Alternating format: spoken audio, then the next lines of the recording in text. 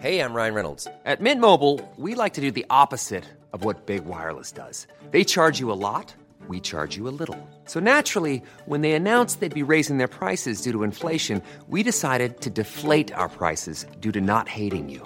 That's right. We're cutting the price of Mint Unlimited from $30 a month to just $15 a month. Give it a try at mintmobile.com/switch. $45 up front for 3 months plus taxes and fees. Promo rate for new customers for limited time. Unlimited more than 40 gigabytes per month. Slows full terms at mintmobile.com.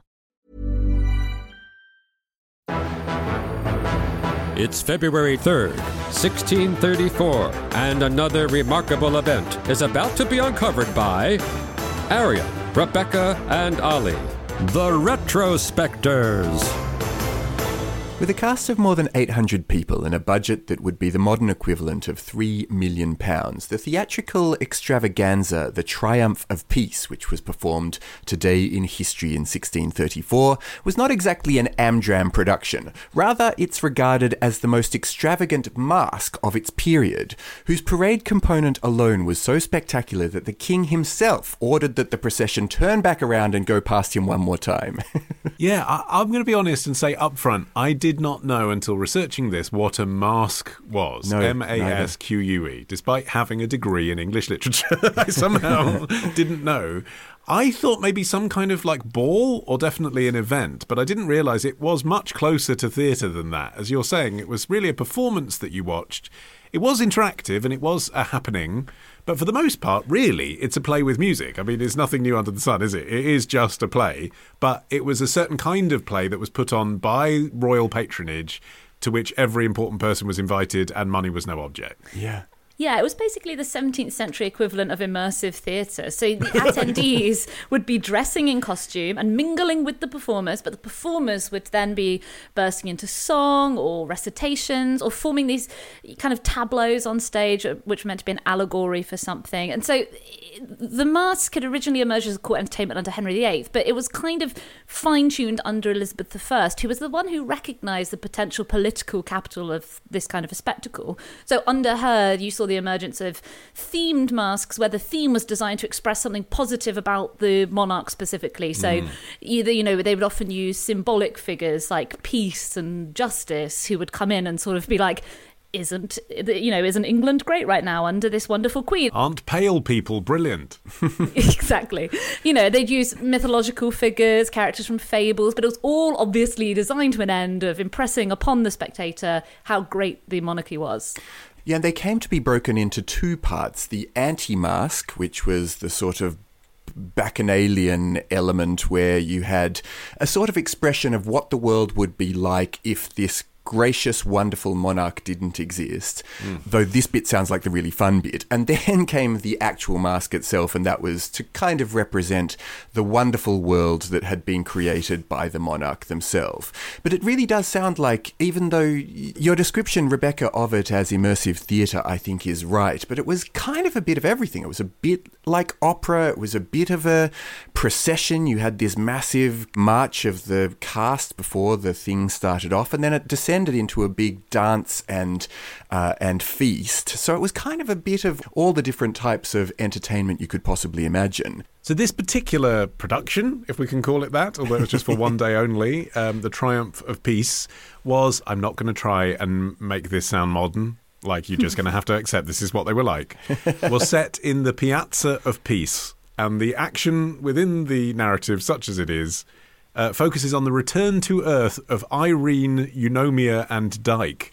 Irene represents peace, Eunomia represents law, Dyke represents justice, all of these being mirrors of the current king's divinity. So this is all being done to flatter Charles I. So they are allegorical, but like you were saying about the way Elizabeth set it up, they sort of represent the world as generated by the godlike powers of our wonderful monarch. I mean, I might just nip out for a drink after the anti-mask, to be honest. I am ready for an anti-mask. Don't know about you. But that's the thing. When you were saying about the anti-mask, you're right, that was obviously the fun bit, but I'm pleased that, like, in British humour, all the way back there was at least some allowance for, like, satire and fun. It's like, it's the fool in the king's court, isn't it? You're allowed to not exactly roast the king, but you're allowed to say, now let's have some fun and try and reflect what else in the human condition exists. Right. I mean, I'm pleased that like pressure valve was always part of it. Yeah, the anti-mask is said to have developed into contemporary pantomime, whereas the mask is what became opera, which was meant to be the best distillation of performance art, the high-quality bit for the people who really mattered.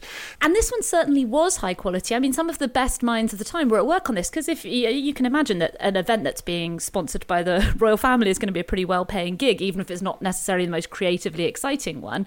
So this one was staged by Inigo Jones, who is referred to as being an architect, but like architecture wasn't really a solidified field then, and interior design didn't really exist. And he was kind of a bit of both. He was most famous for his theatre sets.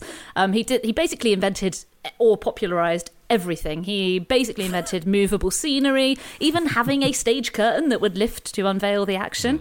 For one of his earliest masks, now I will warn you, this one hasn't aged great. It was called the Masque of Blackness, and it involved the Queen and her attendees dancing in blackface. He designed an artificial sea with waves which seemed to move, quote from the time, and 6 huge sea monsters. So this was going to be an extremely lavish production. I'd tell you who didn't write it, though, was his longtime collaborator, Ben Jonson, one of the famous playwrights of the era. They'd had this 15-year partnership. Despite being basically frenemies, they had this lively public and private debate as to whether stagecraft or script was the most important thing in theatre.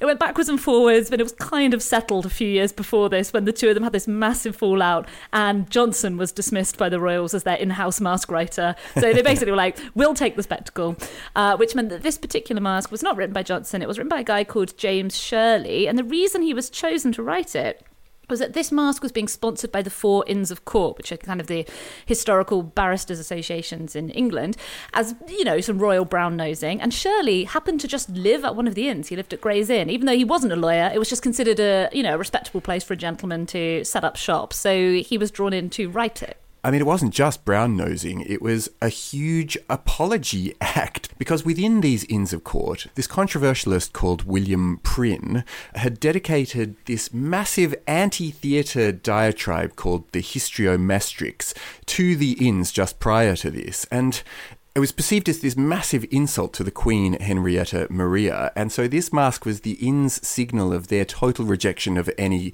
connection with Prynne's book or his views. The bit that had got him into trouble was his attack within this text on women actors as, quote, notorious whores, which wasn't good because the Queen, as you say, Rebecca, had been in some previous masques. She'd actually been an actor, and so there was this idea that someone from the Inns of Court, a famous barrister, had been attacking the Queen herself. And so this was all of these sort of chambers coming together and going, I'm terribly, terribly sorry, Your Majesties.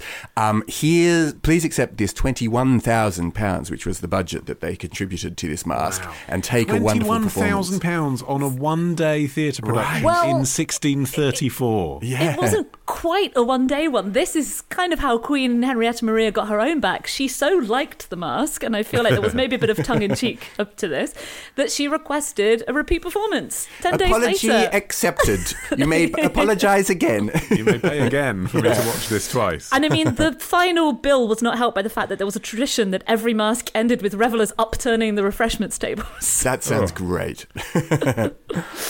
But it's interesting what you were saying in any case about ladies at all performing in a masque, because of course they couldn't perform in the public playhouses because people did make that insinuation about women who performed. You know, the female roles in Shakespeare, for example, famously were played by young boys. And so, you know, people used what they had to get what they wanted, didn't they? Any woman who was interested in any kind of performance had to perform literally in a masque, at a masque, and that was the only outlet for that creative expression. And it's kind of like what you were saying about Inigo Jones, Rebecca. He was obviously one of the finest visual minds of his generation, but I don't think he wanted to, as you put it, brown-nose the king. I don't think he was into that. He declined a knighthood from Charles I in 1633, perhaps sensing what was coming, folks. Charles I didn't stick around too long, but he was back working on this masque in 1634. So I think really all of the brown-nosing was to facilitate getting the work done within the system he found himself part of. And that's how it operated in the 17th century, wasn't it? Like, either you did stuff the royal family was sponsoring, or you did nothing. And although William Shakespeare didn't write any masks that we know of, he did use them as a dramatic device. They occur in The Tempest, Henry VIII, Midsummer Night's Dream. There's a mask performed at a wedding, and also in Romeo and Juliet, although that's kind of also a masquerade ball, which is sort of a separate but related phenomenon. And actually, the mask in Henry VIII was responsible for the destruction of the original Globe Theatre in 1613, because it began with a cannon being fired, and the cannon that was fired, unfortunately, ignited the roof of the Globe, and it was burned to the ground. Except if you're thinking that, oh, well, that was the end of masks then. It wasn't. During Cromwell's interregnum, masks continued. Despite the fact that the Puritans banned opera, we've got a surviving script from one from 1654, which was performed for the Portuguese ambassador, called Cupid and Death. So even when you didn't have a king to perform one to, the tradition still continued. Cromwell wasn't like, let's stop doing masks. Yeah. This all feels a bit pre-revolution. You can continue kissing my ass, everyone. That is allowed. It's just like all of the masks just have to be really grey and plain. And And so another week of retrospecting ends. But next week begins a day early at Club Retrospectors. Join us now to get an exclusive episode every Sunday. Patreon.com/retrospectors. Part of the Acast Creator Network.